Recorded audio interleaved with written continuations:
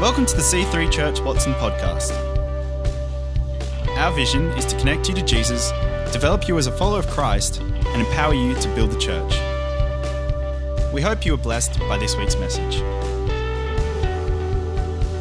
Good morning, everybody. Wow, what a great song. Boom. I have to preach after that. It's awesome. God is so good, so great, so huge, so powerful, so mighty, much bigger than us all the time, always wanting to explode our minds and build our faith, take us to that something that's bigger than us all the time. Praise God.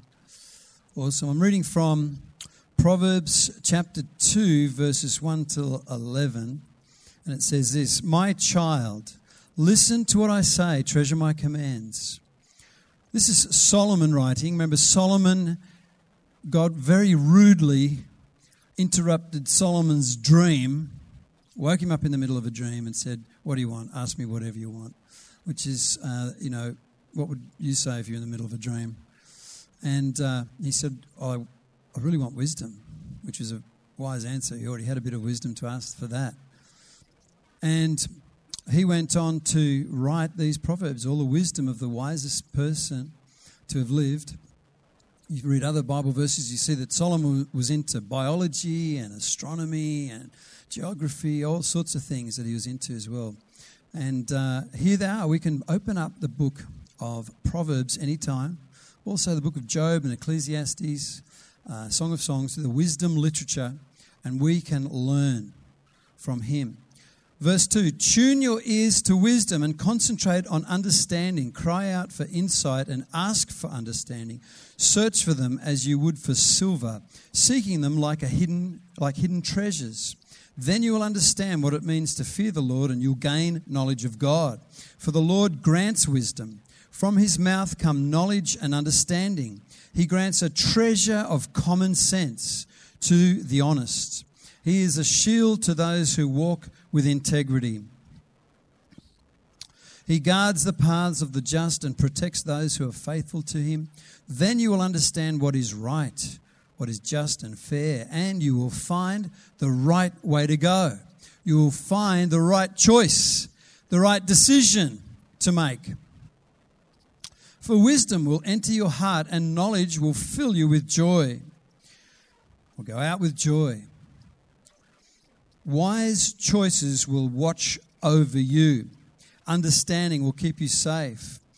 We need to make wise choices. Wise choices set your destiny. Wise choices are what we want everyone in our church to make. We want you to make good choices, smart choices, wise choices, choices that are not foolish choices, but great, wise choices. So this series we're talking about is indecision. Whenever you are in a position of making a decision, there are times when we feel indecision. We feel a bit not sure, this way or that way. And the number one thing we need is wisdom. If you position yourself into a place of wisdom, you're going to make a better decision. And you notice here it says there in verse 7 that God gives common sense to who? The honest people. We need to be very honest with ourselves and not deceived. And Melanie's going to be touching on that a bit more next week at this stage. God can change all sorts of things. Make another decision about that. A wise choice. Okay. Also verse 7, God is a shield to those who walk with integrity. So if you are an honest person and you are really honest with things, you're going to make a better decision than if you are not honest about stuff. If you are sort of shifting around with things and not really want to face the facts. And also, if you are not a person of integrity, if you have flaws, and we all have flaws, but if you have flaws that you don't deal with, the Bible says if we confess our sins, if we confess our flaws to God, he'll forgive us and cleanse us from them. So we will all have flaws. We just need to repent from them. We need to keep turning from them, even time after time after time sometimes. Because if we don't do that, that lack of integrity, the floor turns into a crack. And now when you get leaned on in some sort of area of your life with responsibility or relationship or something, now it starts to get a little bit like dangerous because there's a crack there. It can't take the weight. And unfortunately, we know we know some Christian people who've gone into leadership and they've had unresolved flaws in their character. And maybe they've papered over them or band-aided over them or ignored them completely. Integrity says, yeah, I'm flawed and I'm dealing with this and I'm honest about it. Because if you do not deal with things, you're going to make a bad decision. And they've made bad decisions in terms of money, in terms of relationships, because the integrity wasn't there. And so the Bible tells us, get wisdom, and part of that is to be honest and to have integrity. You know, wisdom, God will give us wisdom. James chapter 1, if you lack any wisdom, ask God. He wants to give it to you, right? He wants to give it to you. And we need that wisdom. And God has given us, as I said, the wisdom literature, the Proverbs, a whole book about wisdom. So there's wisdom there, and we are wise if we read that and fill our heads with that. The Bible also says that the fear of the Lord is the beginning of wisdom. And it says that a fool says in his heart, there is no God. Now that's interesting because it's not as if a person is saying to themselves all the time, there is no God. It's their heart. It's a heart attitude of saying, well, I'll just make this decision based on there being no God. And we are making decisions all the time, making decisions about what we're thinking about right now. You might be choosing right now, well, I'm going to just really decide that I'm going to listen and hear if God speaks to me today. Or you might have already phased out. Well, you've made a decision, well, I'm just going to just sit here. I'm not going to take it. Or I'm thinking about something else that's important to me at the moment. Why don't you make a decision that you're just going to open up your heart and your mind to let God speak to you today? That's a decision that we make. We also make a decision about what words we use. Make a decision about how we treat other people. And you know, a fool makes decisions as if there is no God. And you and I can do that as well. Even as Christians, we believe there's a God. But when it comes to making certain decisions, we act as if there's no God. We don't ask him. We don't seek his advice. We don't seek a pastor to pray over us and help us. We act as if there's no God. But that's a foolish thing to do, because the beginning of wisdom is a respect for God. And that doesn't mean that every morning I wake up and, oh God, what should I have for breakfast today? And should I wear the black socks or the dark blue? It doesn't necessarily mean that. But you know what it does mean is that I want to honour God with my body. This is the temple of the Holy Spirit. So you do some research and you find out that this sort of food is not particularly good for the body. So wisdom says that's not one of my options for breakfast or for lunch or for dinner. Because I'm doing it out of a love for God, to look after my body. What to spend my money on, how to treat other people. These are all decisions that we make. Some decisions have no consequence to, 3 weeks' time, and others do. And the more the consequence, the more we need to honour God with our decision making. Wisdom begins with God. Hey, look at these Proverbs, these examples of some great wisdom in Proverbs. I hope you read the Proverbs. I've got an old Bible, which I have in my desk upstairs actually, and I went through Proverbs once and I, verse by verse, and I made up a little emoji, I guess you'd call it these days, a symbol for certain verses. So whenever there was a verse, about how to speak, I draw a little tongue next to the verse. If there was a verse about money, draw a little dollar sign. If there was a verse about setting goals, I draw a soccer goal next to it.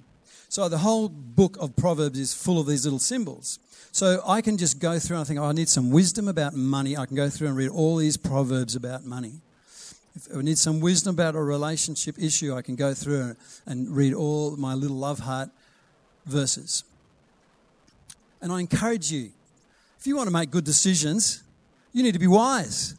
You need wisdom.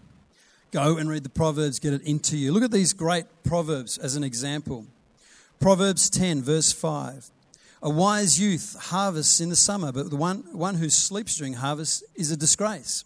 So when I finished my Teachers College course in Goulburn back in just a little while ago, I remember going back home to my family home and going out, and I didn't have a holiday. I finished mid-year, so I went straight from college to out, putting my name down in all the primary schools in Canberra, and then coming home the next day, I thought, I'm going to have a holiday, and I wanted to sleep in, and then my mother came in at just 7 o'clock or something and said, such and such a school has called, and they'd like to offer you a day's work as a relief teacher today. And I said, I don't want to go. I'm really comfortable, and I haven't had a holiday. And fortunately, my mother was a wise woman. But this scripture says, don't be like that. If an opportunity comes knocking, you're a fool if you miss it. If an opportunity comes, harvest it. In the summertime, take the harvest. So I went and did that, and that led to a week's work the next week, and then that led to a whole term's worth of work. Suddenly, I could afford to, buy fish and chips. Proverbs 13:20. Walk with the wise. Someone who walks with the wise will become wise. You walk with fools and you'll get into trouble. Have you got some wise friends? Have you got wise friends? Are you surrounding yourself with wise people? People who have the same values, people who, some of them have a bit further along the track than you, and they can help you.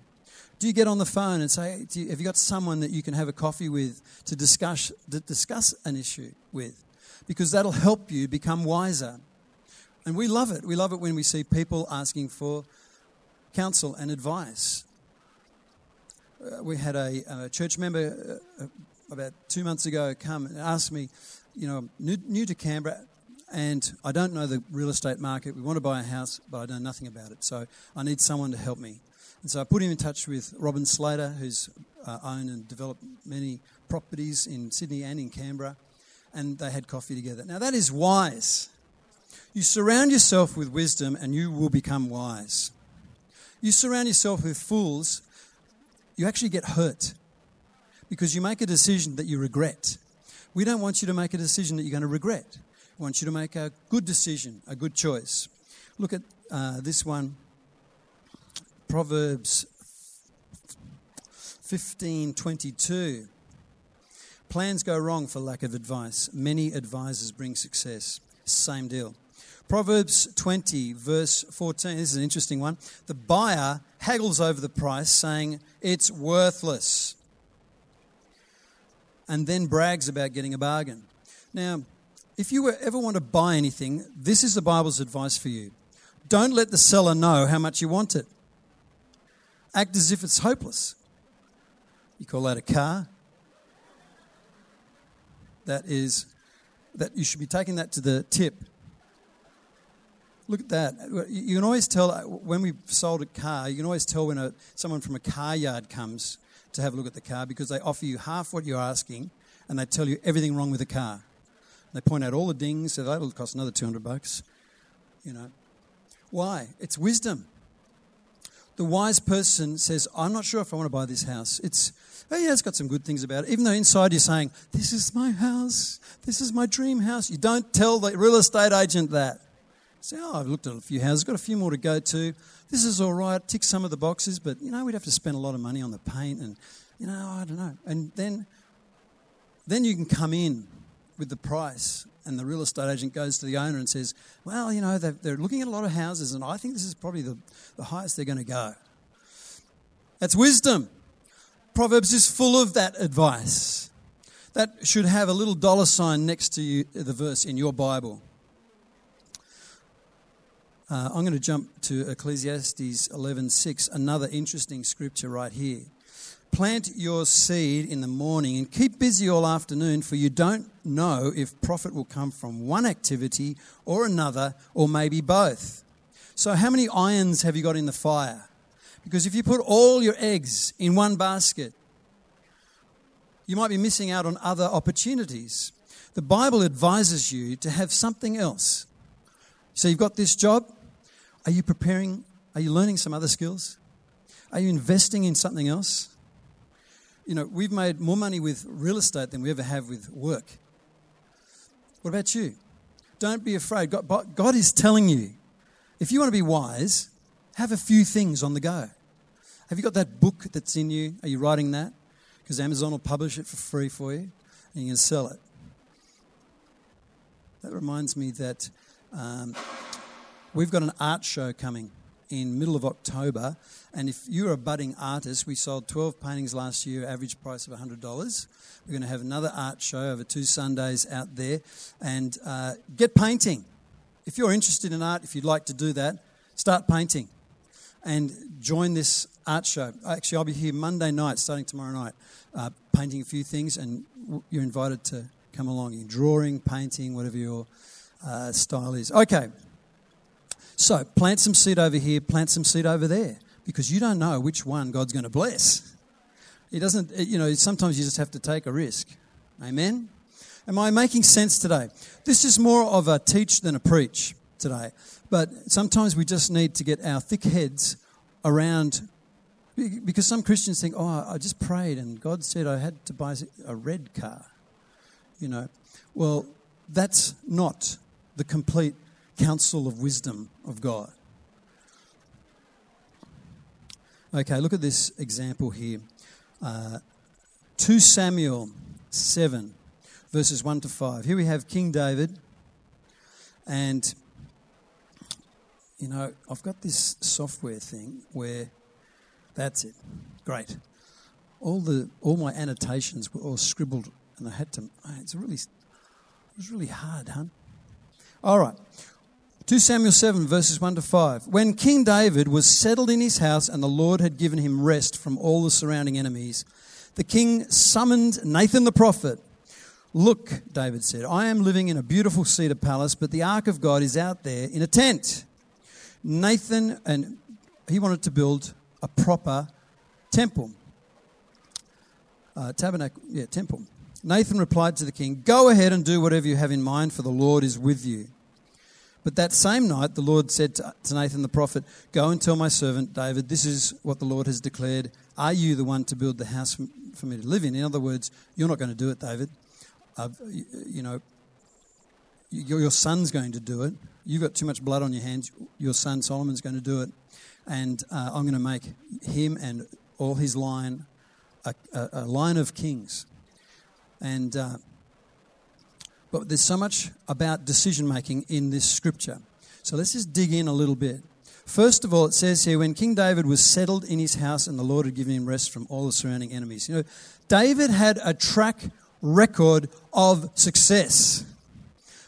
He didn't start, when I went to my first primary school as a teacher, I didn't walk into the principal's office and say, I think we need to change some of these classrooms around, and I think that student needs to go over here, that teacher should be teaching.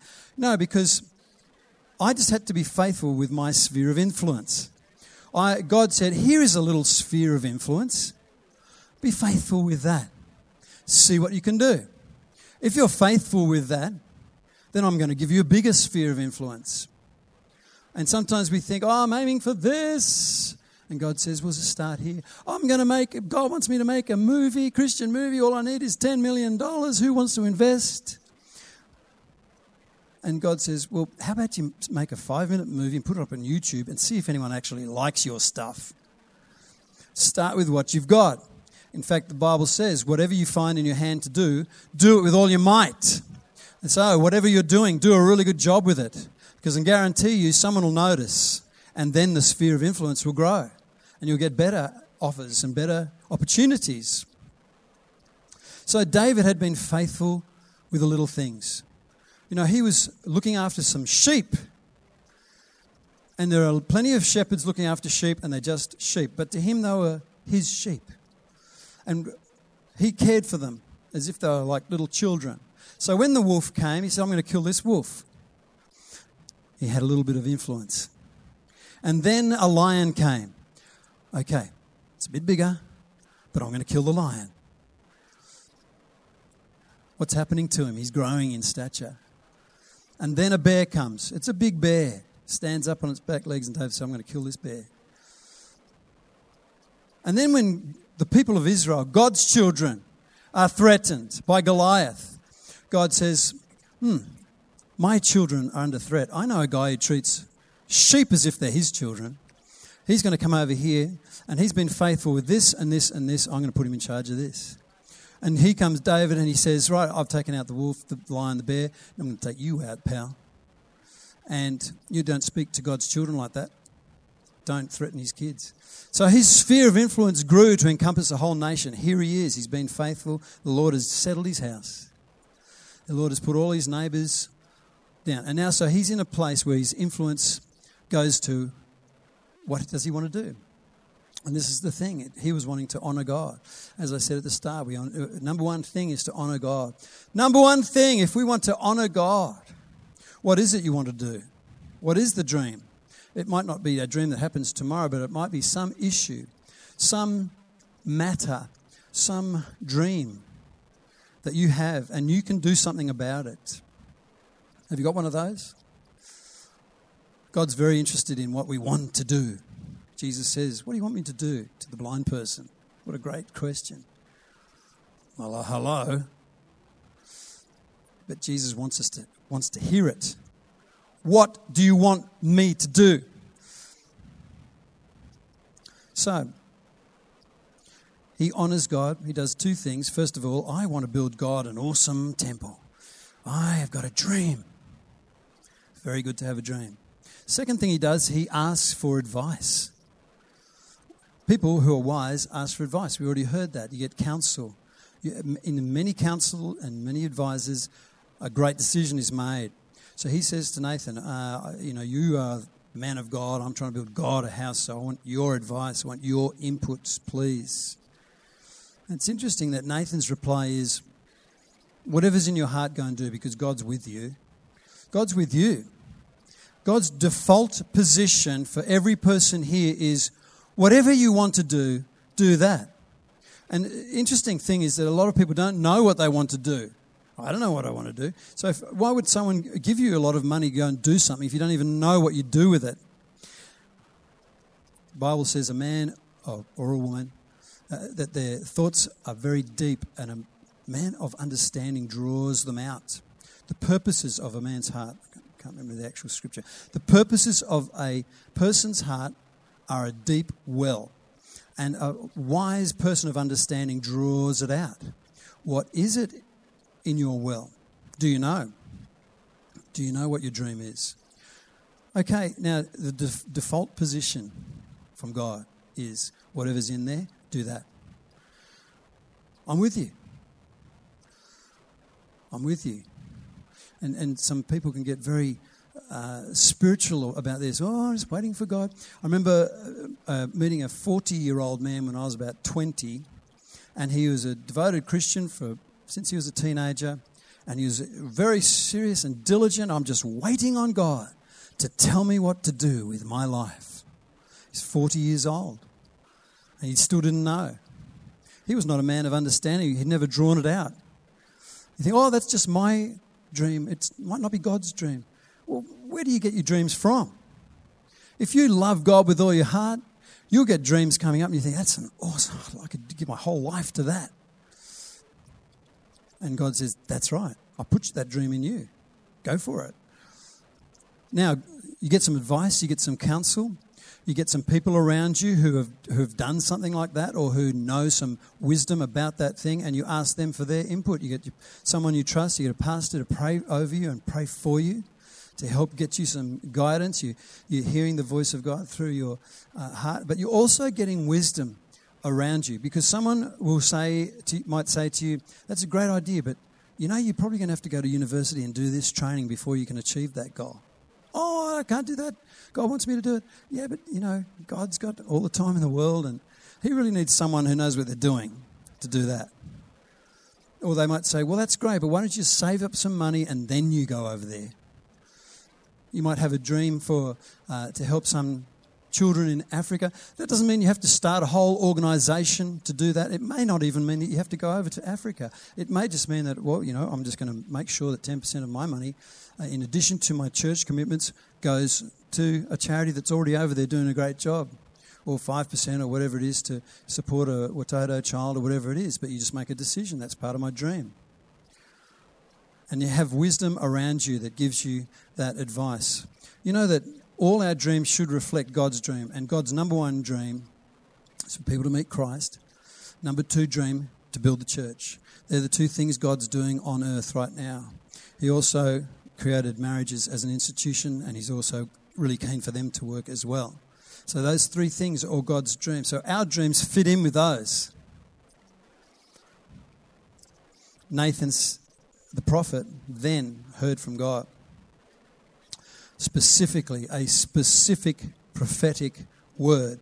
And if it's really important enough to God, you'll get that word. Particularly if you're doing what David did, which is kind of not doing exactly what God wants. And you'll feel a check.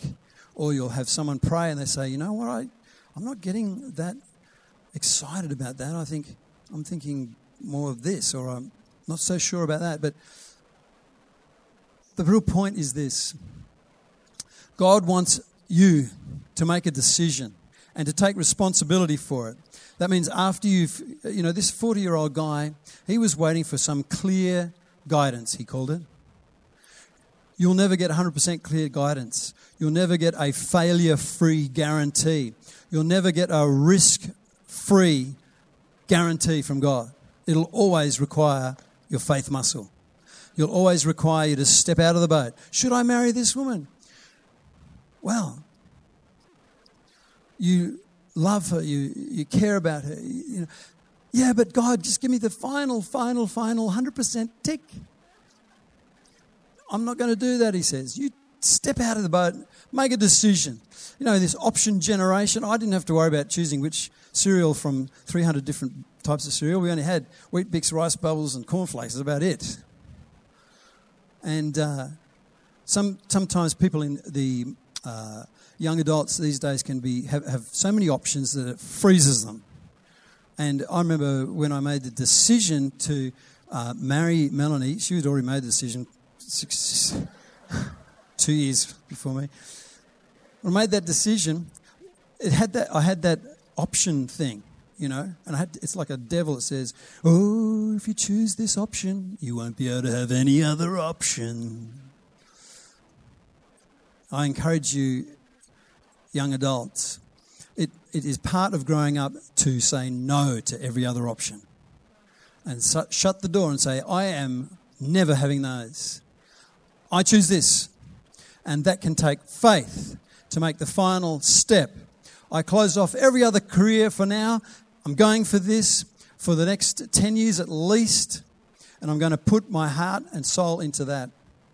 I close off every other option. It'll actually make you a stronger person and you won't be missing out. Fear of missing out is a fear. It's not a faith. We have to act in faith. And Nathan said to David, this is what the Lord has declared.